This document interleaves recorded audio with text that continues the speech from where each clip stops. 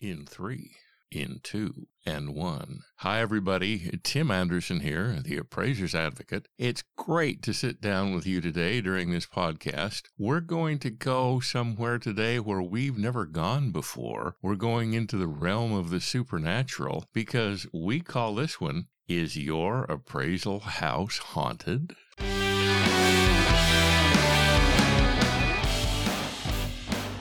A ghost is an apparition of a dead person, which is believed to appear or become manifest to the living, typically as a nebulous image. You've got to ask yourself, is that the reputation you have with your clients? In the colloquial sense, ghosting meant to end a personal relationship by suddenly and without explanation withdrawing from all communication. In a business and professional sense, ghosting is to end a business relationship by suddenly and without explanation withdraw from all communications. In other words, not answer the phone, not answer emails, etc. Now, consider USPAP. It doesn't address ghosting specifically, obviously, but yet it touches on the concept. Appraisers might try to ghost a client to avoid a serious problem. At least the appraiser thinks it's a serious problem. But remember, it's not possible to end the appraiser-client relationship. Let me read. FAQ number 70 says, quote, USPAP has no provision for terminating the appraiser-client confidentiality. Thus, the appraiser-client relationship does not terminate either.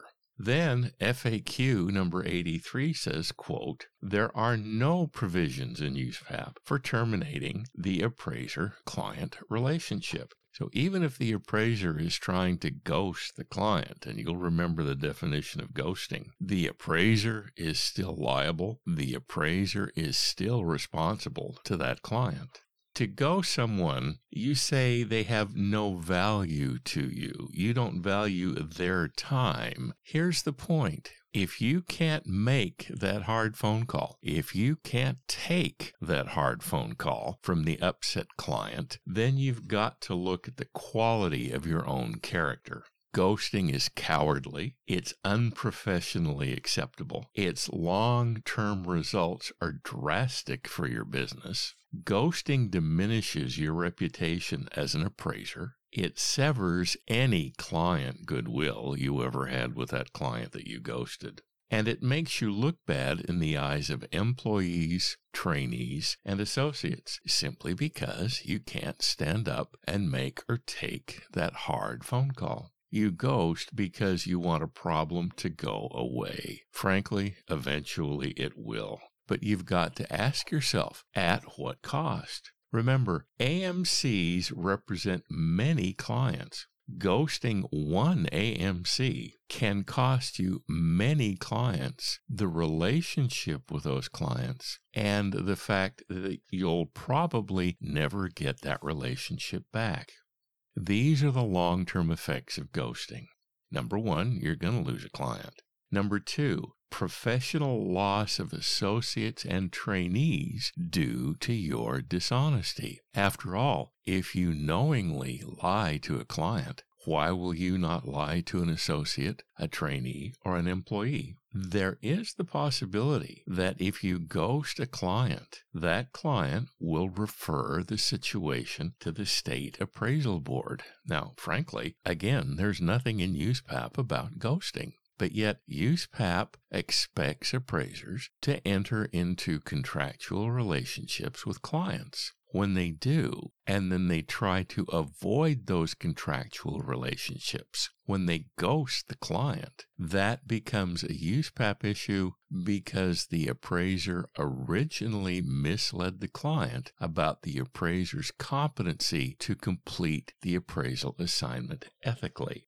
Here are some suggestions so that you don't have to ghost anybody. Now, you're going to get those hard phone calls. You're going to have to make those hard phone calls. But yet consider these 5 items that will help you avoid ghosting.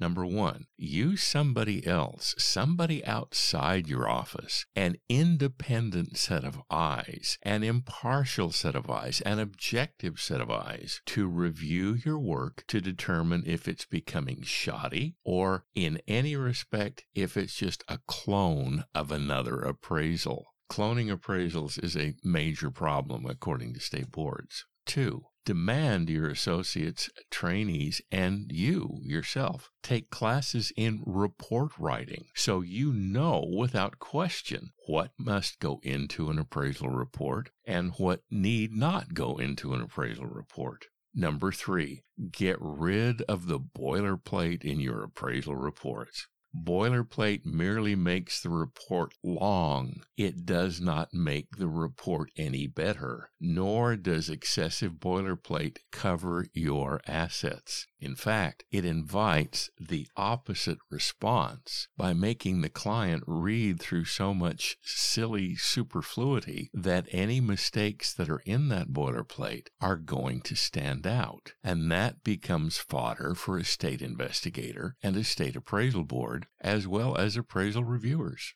Number 4, become familiar with the Fannie Mae, Freddie Mac, and HUD FHA selling guides. If the guides do not require the specific presence of something, then don't include it in the report.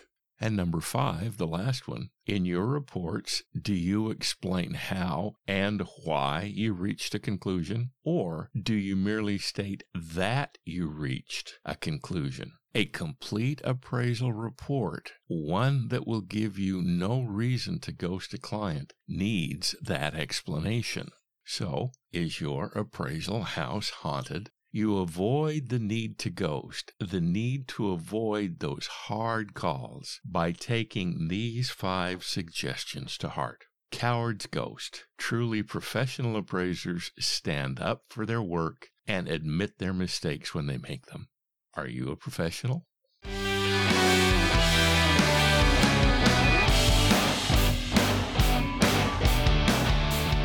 I'm Tim Anderson, the Appraiser's Advocate. Thank you for taking the time to listen to this podcast. I appreciate it. If I can ever be of service to you, please contact me, tim@theappraisersadvocate.com. It'll be a pleasure to work with you. It will be an honor to know you. Again, thank you. And we're clear. Oh, no, we're not. I'm sorry. I forgot. Are your professional fees high enough?